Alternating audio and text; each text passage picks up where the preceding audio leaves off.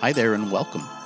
The First Christian Church podcast ministry features the teaching and preaching of the First Christian Church in downtown Roseburg, Oregon. Here's today's message. We're in Acts chapter 13. We have been in Acts all year, and as the calendar would work out, how many of you know how many chapters there are in the book of Acts? 28 chapters in the book of Acts.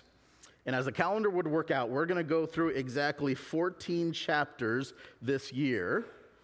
And then come January, we'll begin in Acts 15 and we'll take the rest of Acts next year. I didn't plan that out, but that's just how it worked out. As we've started the book of Acts, that we've talked about how there's three phases in this story, in this narrative. The first phase in those first few chapters is about the church starting. The Holy Spirit is what they're waiting for. The disciples have learned about it from their time with Jesus when Jesus was alive.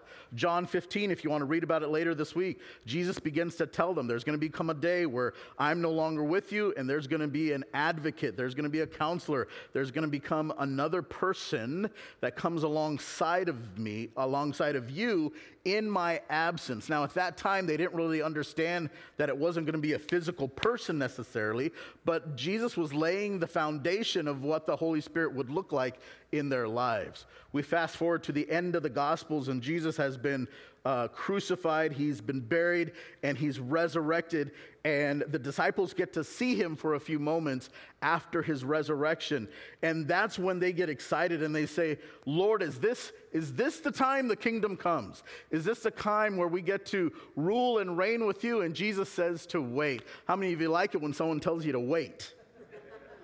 Right? So the followers have been following him for several years. It seems like the resurrection was the moment where they get to unleash the kingdom of God here on earth, and yet Jesus says to wait. Says to wait, and at a certain time the Holy Spirit will come. We see that come in Acts chapter 2, and this is the beginning of the church. The church starts. Peter preaches a message. Thousands of people are saved, and we chronicle that for about 5 or 6 chapters where the church was starting, its infancy, all of the awesome things that happened when the church started. And then for a few chapters, the second phase or movement of the church was the church scattering. With all the growth that happened with the church, now there was a tension on them. And now there was persecution in several different forms. There was difficulty within the church, but there was also persecution from without. And with that persecution, what ended up happening is the followers of Jesus Christ, the church, began to scatter from Jerusalem to the areas around it. We see the Church of Galilee spring up. We see the Ethiopian eunuch hears about Jesus. We see the Samaritans are now receiving the gospel. All of these different places. Last week we looked at the church at Antioch. All of these places that were around Jerusalem were now getting the gospel. It really follows the timeline that Jesus set forth in Acts chapter 1, where we will begin today. It says this, you will receive, everyone say that next word. All right, let's say it like we mean it. You will receive when the Holy Spirit comes upon you. And you will be my witnesses in Jerusalem. That's the church starting. Then you'll be my witnesses in Judea and Samaria. This is the church scattering. It's outside of the realm of Jerusalem, but now it's scattering. And then it says, and to the ends of the earth.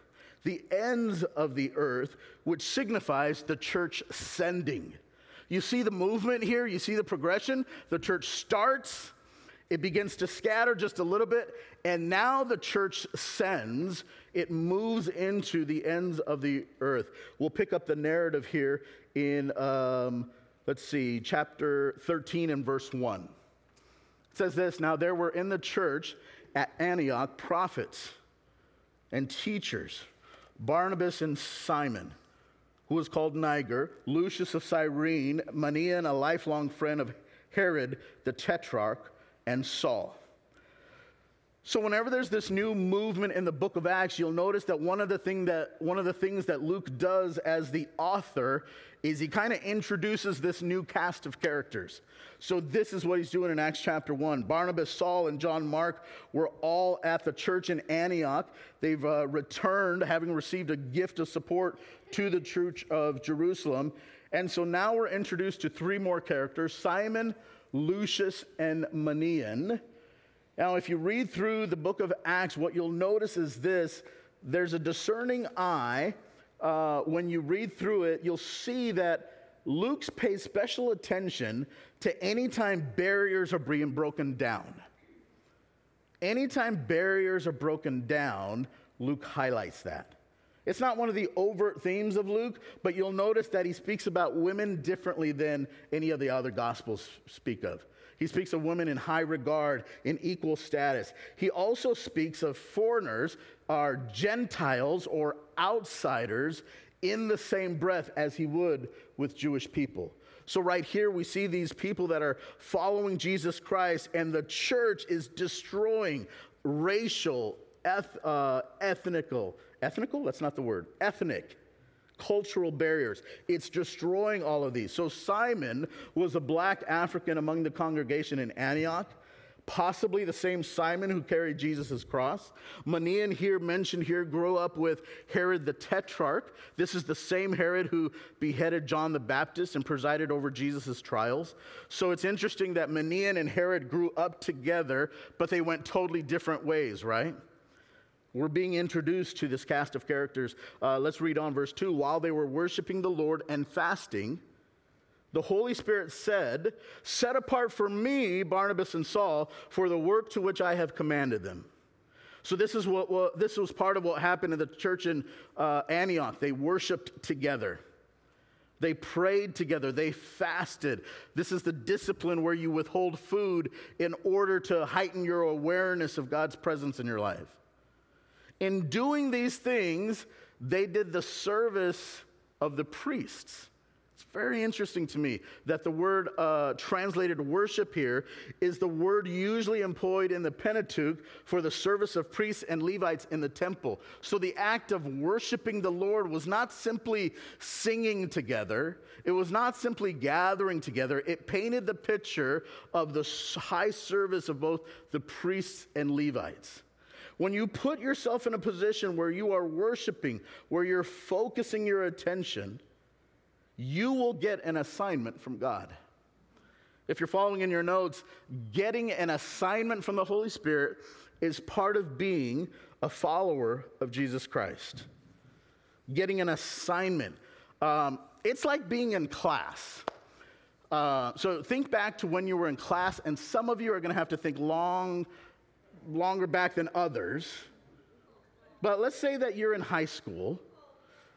You're thinking about a class, you're thinking about a teacher, and you get an assignment. The only difference between the person who walks out knowing they have an assignment and the person who walks out without having a clue they have an assignment, what's the difference between those two people? What is it? One of them was paying attention, right? If you were in class and you weren't paying attention and your mind was drifting and you were just going through the motions and you walked out and didn't know that you had an assignment due, are you responsible for the assignment? Help me out. The only difference between the person who gets the assignment and the person who doesn't know there's an assignment is one's paying attention. Getting an assignment from the Holy Spirit is part of being a follower of Jesus Christ. And I would submit to you that if you haven't got an assignment from the Lord, you're not paying attention. You're just not paying attention. Following Jesus is an active walk. It's amazing that in the New Testament, the metaphor that the writers use to describe our relationship with Jesus is a walk. First of all, I'm glad it's not a sprint, because I get tired on sprints. I'm glad it's not a run. In your run with God, well, that's totally different, isn't it? But in your walk, it's an active walk. So the only difference between someone who knows they got an assignment and someone who doesn't know they get an assignment is one of them is paying attention and the other one is not. So the question here, as we look through and we say, well, that's really neat that Paul and Barnabas got an assignment. Are you listening? Are you developing the spiritual discipline of hearing from God? Are you looking at Scripture with an open heart to see, the writer of Hebrews says the Word of God is quick, alive, sharper than any two-edged sword. Yeah, so when you read it, it's quick, it's alive, it means it talks to you, it means it applies to you, it means it can jump out and slap you in the face sometimes, it can come up and give you a hug sometimes, it can come up and shine a light sometimes, it'll do something in your life because it's quick and it's alive. But here's the thing, you got to read it, right? You got to read it. Are you developing the spiritual discipline of hearing from God? So they prayed, they fasted about the need of the word for Jesus going to people. They prayed for these people groups. Peter had explained to them his conversation and his interaction with Cornelius. He comes back in Acts chapter 11, defends the fact that the gospel is for everyone. They begin thinking and praying about that. Peter's arrested. He's now released from prison. And now they're like, what do we do now, Lord? What do we do now? Where does the gospel go now? If you ask that question, God will answer you. If you start to pray, Lord, who can I be a blessing to today? Who needs to hear the hope of the gospel today? Who can I be kind to? Who can I be gracious to? Who can I be compassionate to? The people in my life today, Lord, lead me to an assignment that you have for me. If you begin praying that way, God will answer those prayers. It's part of being a follower of Jesus Christ. So they started praying, and God directed them very specifically. The idea of this type of attention, this type of worship, is focusing. For instance, if I asked you today, how many times did you shake hands with someone this morning? Now, some of you would know that because we would just count out everyone because you shake everyone's hand. Some of you it'd be easy because you don't shake someone's hand. But if next Sunday I said, I'm going to give $20 out to every hand you shake, you know what I can guarantee? You would keep track of how many hands you shake. And I'd be broke. The only difference between the two Sundays is the focus. Now we've directed our focus to an area, right? So what would happen in our lives if we simply directed our focus?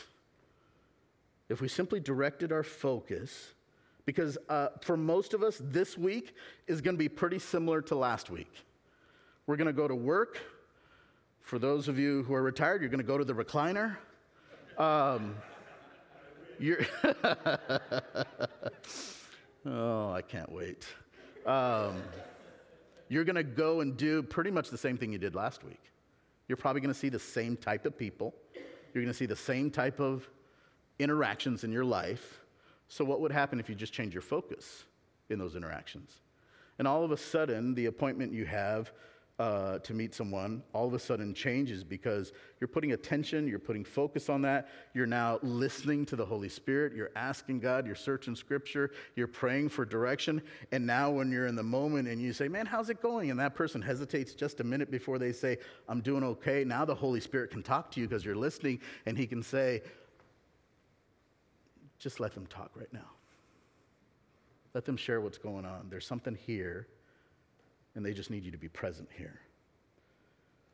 Yeah, this idea of getting an assignment from the Holy Spirit, we read the New Testament and we think, man, that's oddly specific. How did they know this was such a specific thing for them? Or how did God speak to them in the moment? We should normalize that, because getting an assignment from the Holy Spirit is just being a follower of Jesus Christ. God was calling Barnabas and Saul into a very specific work. And before they could do anything significant, they first had to be separated to them. This is a biblical concept that to be separate to God means that we're going to be separate from other things. Paul would later write, we are his workmanship, created in Christ Jesus for, say those next two words, good works, which God has prepared beforehand that we should walk in them. The calling God had for the life of Paul had already been stated by Jesus himself. You remember the interaction he had earlier in Acts? The Lord said to him, go. He was talking to Ananias. He was telling Ananias, there's a guy named Saul. Maybe you've heard of him. I need you to go to him. And Ananias said, say what? So just to make sure, are there multiple Sauls? Because I know of the one. And this is what Jesus says to him. Lord said, Ananias, go. He's a chosen instrument of mine to carry my name before the Gentiles and the kings and the children of Israel, and I will show him how much he must suffer for the sake. So this was a serious call on Paul's life. Let's keep reading, verse 3. Then after fasting and prayer, they laid their hands on them and sent them off. This represents a dependence on God. Prayer and fasting demonstrated that dependence. It's beautiful to see that Barnabas and Saul were supported by this local church in Antioch. They were supported and sent by a specific local church. And this is what we're seeing. The church started. We've seen for a few chapters now that the church has scattered. And now this is the sending. This is the separating of Paul and Barnabas to a very specific task to go outside of their normal comfort zone and to share the gospel to those who were previously outsiders. Now, this is awesome because they did all this without calling one committee together, right? There was no study of the demographics. There was no marketing survey. There was no scout team. They simply went with the call and power of the Holy Spirit. Let's keep reading. Verse 4. So being sent out by the Holy Spirit, they went down to Seleucia. Everyone say Seleucia. And from there they sailed to Cyprus. The Christians of the church at Antioch sent Barnabas and Saul, but Scripture is very clear. Who were they being sent out by? The Holy Spirit. They'd got their assignment from the Holy Spirit. There's a map here, it's on your outline as well, that kind of shows where Paul and Barnabas would go in this first missionary journey. They might have gone here because it was the port city near Antioch. We're not shown any recorded history of ministry there, but there most likely was ministry being done. We get to verse 5. When they arrived at Salamis, they proclaimed the word of God in the synagogue of the Jews, and they had John to assist them. Now, the custom of the open synagogue was this. Tradition invited learned men to speak to the people of the synagogue on the Sabbath. They would go there, and if you were learned, you were able to speak about the things of Scripture, the things of the Pentateuch, whatever they were reading, and it afforded them an opportunity to meet other believers. It afforded them an opportunity to influence others, but this was the mode they went when they went to a new place. And we see Mark is with them as well. We'll talk about Mark a little bit later. Let's keep reading in verse 6.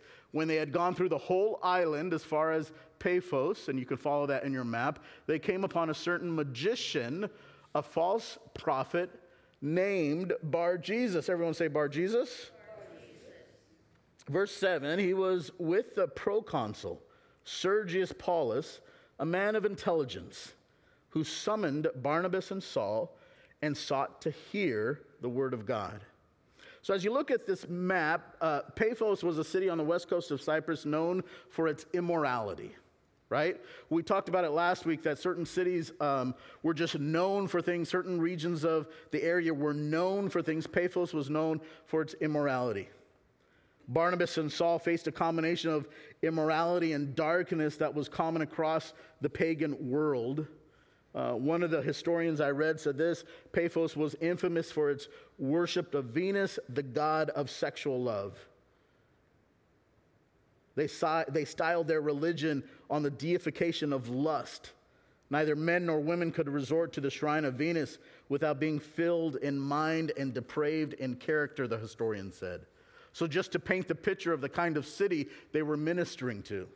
We read on in verse 6, it says, when they had gone through the whole island as far as Paphos, they came up a certain magician, a false prophet named Bar-Jesus. He was summoned, he was with the proconsul Sergius Paulus, a man of intelligence who summoned Barnabas and Saul. So Sergius Paulus was an important man. He was influential. He was a Roman proconsul responsible for an entire province, and he answered directly to the Roman Senate. So he's a man of some importance here. And so while they were ministering in Paphos, word got out, and the proconsul, Sergius, wanted to hear the word of God, wanted to meet them. Verse 8, but Elymas, the magician, this is Bar-Jesus, for that is the meaning of his name, opposed them, seeking to turn the proconsul away from the faith. Why does Luke use two different names here? His name is Bar-Jesus, but it's also the meaning of Bar-Jesus in the language would be Elymas.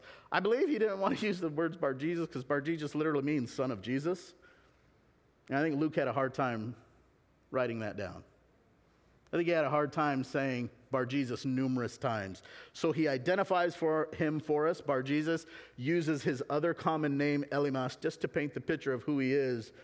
But there's not a really good explanation of why he uses the two names. But most historians believe that he just didn't want to give him the benefit of the doubt by calling him a son of Jesus. We'll get back to that because Luke's kind of a jokester, and we'll see that a little bit later. As we think about him and we think about what he wants to do, he opposed them, the Bible said. And his goal was to seek to turn Sergius the proconsul away from the faith. Again, if you're following notes, following Jesus guarantees there will be opposition or persecution in our lives as we yield ourselves to him. It's interesting because getting an assignment from God is part of being a follower of Jesus. So is facing opposition and persecution. And most of us will go our whole Christian life never hearing from God and getting an assignment, and also never really facing any opposition or persecution because you're living your life kind of in a silo. You've put up so much walls in your life that no one sees your faith being lived out. And yet these two crucial areas that really are a mark of following Jesus, hearing from God, getting an assignment from God, and facing opposition or persecution in your lives, these are the two marks of Christianity, and yet most people will go through their life having never heard from God, getting an assignment, and never facing opposition or persecution, because for a lot of people, their faith is like a book on the shelf. And one day I'm a Christian, and one day I'm not. One day I'm on a diet, one day I'm not. One day I'm vegan, one day I'm not. Right? One day I do this, one day I do this. On Sundays I grab this one because I am a Christian. Do you see what I'm saying? And if you go through life with that mentality, where you silo parts of your life, including your faith, it's attractive to a lot of people because there's no opposition or persecution, right? It's an easy life. The tragedy is this: you likely never hear from God either. You never get an assignment. You never are actively working out your faith where God is speaking to you. And the opposition or persecution only serves as this amazing opportunity for God to move in your life. So following Jesus guarantees there will be this opposition or persecution in our lives. Paul was opposed by this man named Elymas, Bar-Jesus, right? Let's look at what he says. Saul, who was also called Paul, we'll talk about that in a minute, filled with the Holy Spirit, looked intently at him and said, say that next phrase with me. Ready, begin. You son of the devil. Some of you are saying it like you've never said that phrase before. What was this guy's name? Bar Jesus. What's Bar Jesus mean? You see what Paul's doing here? He's saying you're living a lie. You're not the son of Jesus. In fact, you're the son of the devil. You enemy of all unrighteousness.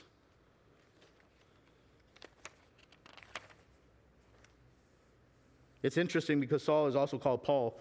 I was looking into this, and Saul's dad gave him this name, which is a Roman name.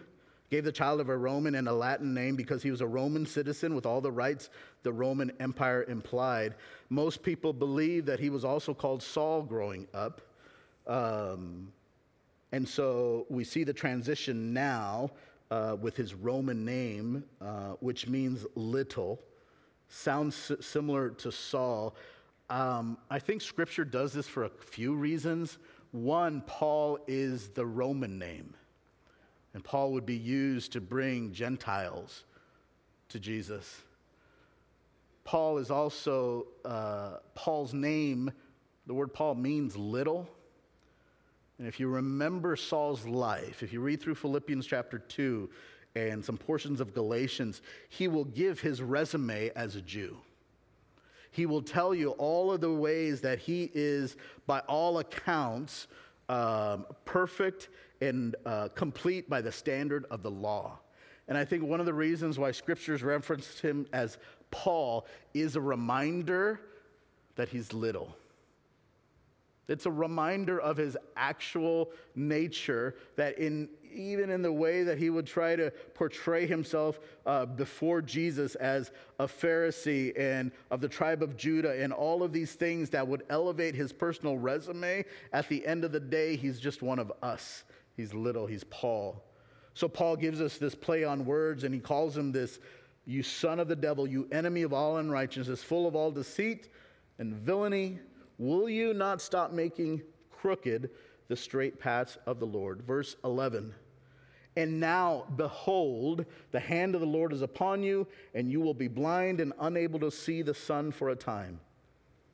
Immediately, mist and darkness fell upon him, and he went about seeking people to lead him by the hand. Paul uses discernment here. He's using this gift of faith. He rebuked and pronounced the judgment of God. Verse 12, then the proconsul believed when he saw what had occurred, for he was astonished at the teaching of the Lord.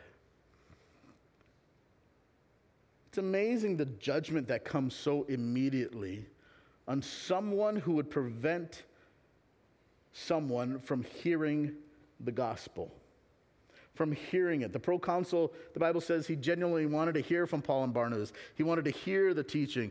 And Bar Jesus, Elymas, he was the one that opposed it. He would create a roadblock. He would try to stop. And Paul, led by the Holy Spirit of God, pronounced judgment on him. And we should not be surprised or shaken by the opposition, but also recognize that God will take care of that judgment. Spurgeon said it this way, a child cannot get his kite up without wind, nor without a wind which drives against the kite. Spurgeon's talking about this word picture that our faith, for it to rise above the circumstances of this world, to rise above the difficulty, to rise above the frustration, the opposition and persecution we might face drives the kite into the wind. It's what drives it up in the wind. And then similarly in our life, the opposition and persecution are moments and opportunities for us to yield and to trust the Holy Spirit. And before you know it, you don't get those oppositions removed magically. The persecution doesn't disappear magically, but all of a sudden you find yourself on the other side of it because of Jesus. So the proconsul believed when he saw the teaching. Just some interesting parallels about the proconsul and Saul himself. They both strongly opposed the word of God at a point in their life, right? They both were struck blind for a time. Both were said to be needing to be led by the hand, and they both believed. That last verse is interesting because it shares why he believed. He was astonished at the teaching of the Lord. Like the blindness would have done it for me, right? If all of a sudden Paul called out judgment on someone and that person went blind, that would have done it for me. But I think it's awesome that Luke highlights that for the proconsul, he was astonished at the teaching of the Lord. I think he saw the courage of both Paul and Barnabas. He saw their courage to teach, to lead despite these circumstances. Luke intends with Paul, as with Peter previously, to show how they follow closely in the footsteps of their Lord in their teaching and actions and lives and receive a similar response. Paul, before his Damascus Road experience, basically lived the life that Bar-Jesus was living now, and now he's living this life of redemption and restoration. I think the life of Paul beckons us to consider our own lives and our reliance on Jesus every day. I want to end with this thought.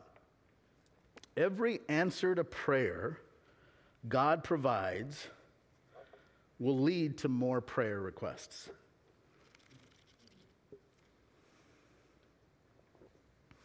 Every time God answers a prayer in your life, you know what you end up having to do? You just have to pray again, and you have to pray more. I've never prayed a prayer in my life, and I don't think you have either, where you've prayed that prayer, God answers it, and you go, cool, done. That's good. Again, this is why our faith with God is described as this walk, because it's these deliberate, intentional steps we take. And every time God answers a prayer in our life, it simply leads us to yield on him more, to trust him more. Let's just take Saul, for example, and then we'll make some applications in our own life. For the first half dozen chapters of the book of Acts, they've seen some amazing things, and we've talked about this before, right? Thousands of people are coming to Jesus. They had this one issue with someone withholding some offerings, but other than that, the recorded history of the church is just amazing, boom kind of growth. We're talking population explosion when it comes to following Jesus. Again, Luke used to keep exact details, and he would say 3,000 here and 2,000 here, another 1,000 here, another 2,000. By Acts chapter 4 or 5 or something like that, he just stops counting. He just says a bunch more, a whole lot more. And throughout this whole time where the church was growing, there was persecution that started, which began to allow the church to begin to scatter. And a lot of the persecution was held by this guy named Saul. Now, if you're part of the early church and you're praying for your fellow believers, and it's a brand new church and you're praying for them, what kind of prayer are you praying for Saul? Right? What kind of prayer are you praying for him? Because I can tell you the one I would pray. Lord, thank you for all the people that are coming to church. In your time, maybe today, would you please kill Saul? Would you eliminate him from our life? He is the source of all persecution. He is the source of everything against you, God. So, Lord, would you just eliminate him as a threat? Would you just remove him? I remember reading an article about a cancer patient survivor, and they had, this gal had gone through cancer 3 or 4 times. And the first time she went through her treatment, she would pray, Lord, I pray that you would take this away. And that's how I'd prayed if I was facing something like that. We have some folks in our church that are going through some pretty serious diagnoses, and that's how I'm praying. I'm praying for healing. I'm praying that those sicknesses would just go away. The second time through, she went through they did surgery, they scanned, she was clean, they did the next 6 month scan, and it's there again. Second time through, she's praying the same thing, Lord, please take this away. Happened again for the third time. By the fourth time, she said she found herself praying this way, Lord, make this count. Boy, you see the shift there in that prayer? We're not asking for the way out anymore. But she started asking for it to count now in a different way. She began journaling about it, began blogging about it, and began seeing how many people she could just live out the gospel with through all of her treatments, through all of her surgeries. And she started just chronicling the nurses and the doctors and the people that came to Jesus because of how she lived her life and the opportunities she had to share. I believe the early church were praying for Saul to get eliminated, and you know how God answered the prayer? Yeah, I know you want him out. What if he was part of this thing? What if all of a sudden he met his maker? What if all of a sudden he experienced redemption and restoration? And so God took their prayer, I believe, because I know how I would pray. I think they prayed that he would just be eliminated. And then now he is redeemed and he's restored, and now they can stop praying for Saul, right? If you read those verses, man, that we talked about in Acts chapter 8, 9, and 10, it was really hard for the other followers of Jesus to accept Saul. It's really hard for them to understand. So yeah, God answers this huge, awesome prayer. Saul's now a part of the kingdom. He's a believer. And now they're like, I don't know if we want him anymore. This is weird, Lord. He killed my family. He was like, he consented to Stephen's death. We were there. We saw him standing there approving. It'd have been way easier if you just eliminated him. So now they have to start praying for them.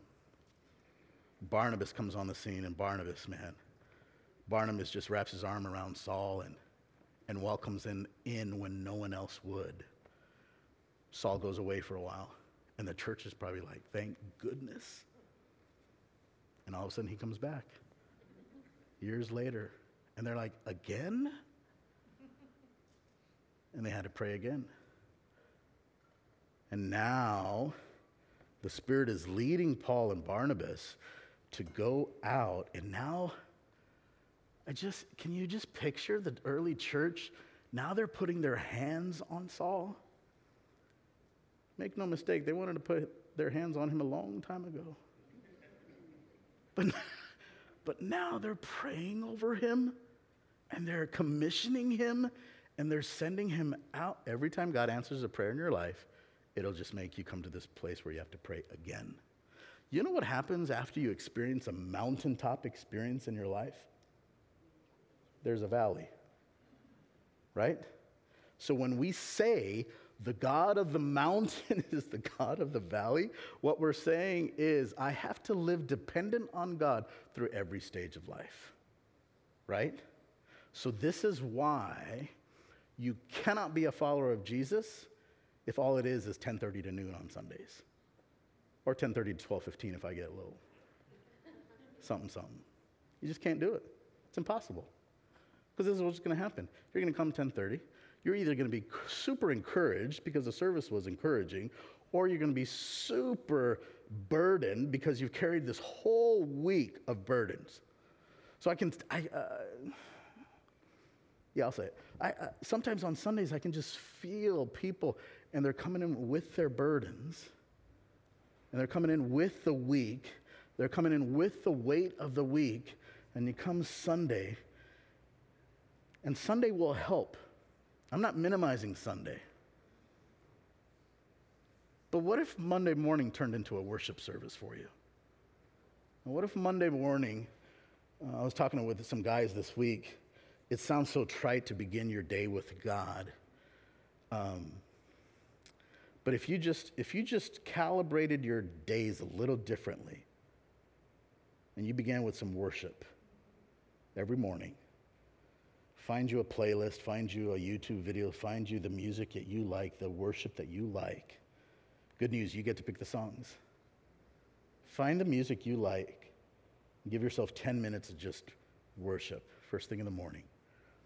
And come to a place of prayer and say, Lord, here's what I got going on today. This is how I start every one of my prayers in the morning. I'll say, well, first thing in the morning, I have this appointment. I don't know why I'm meeting with this person, So Lord, give me some wisdom, give me some discernment. I'm going to have staff meeting after that, and there's some things we got to discuss, and Christmas is coming, and all of it. So we're going to need wisdom. Not all my ideas are going to be great. Lord, give the staff courage to tell me no. He always does, by the way. After that, I'm going to have lunch with a friend. Lord, let me be a blessing to them. I want to encourage them.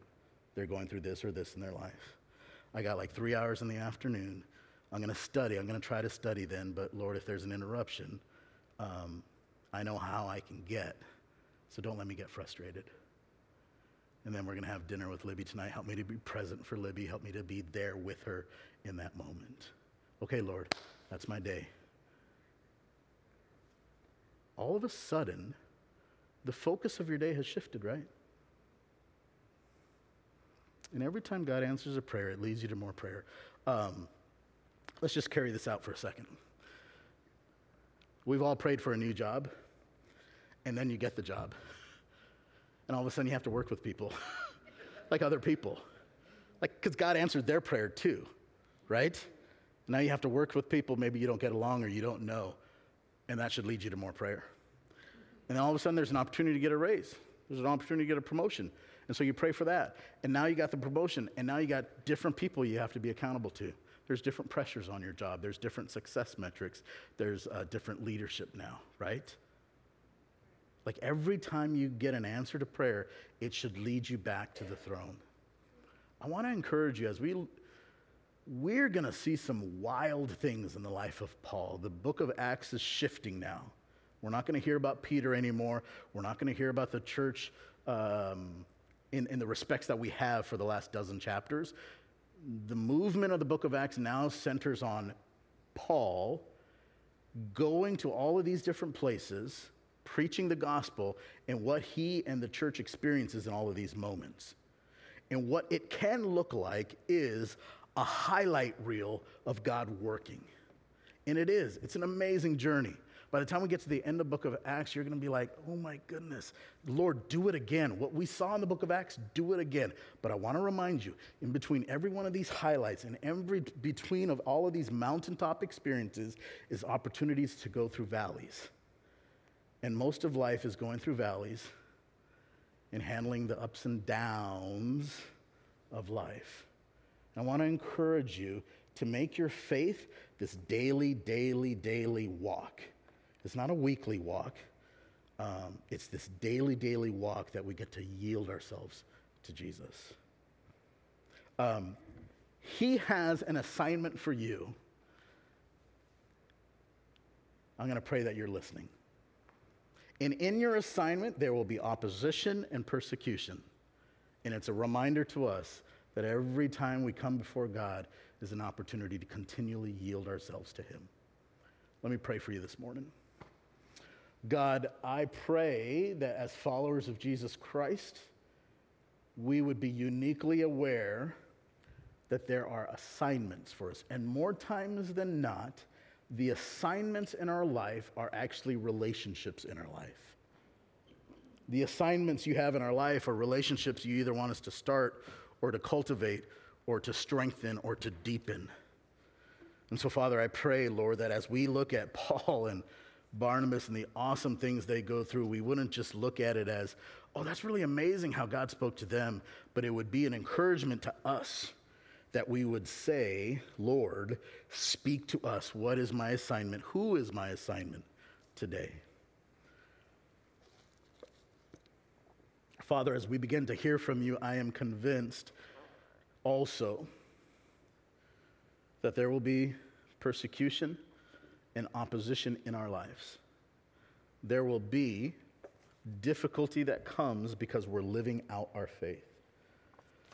And I pray that difficulty would not represent opportunities of retreat for us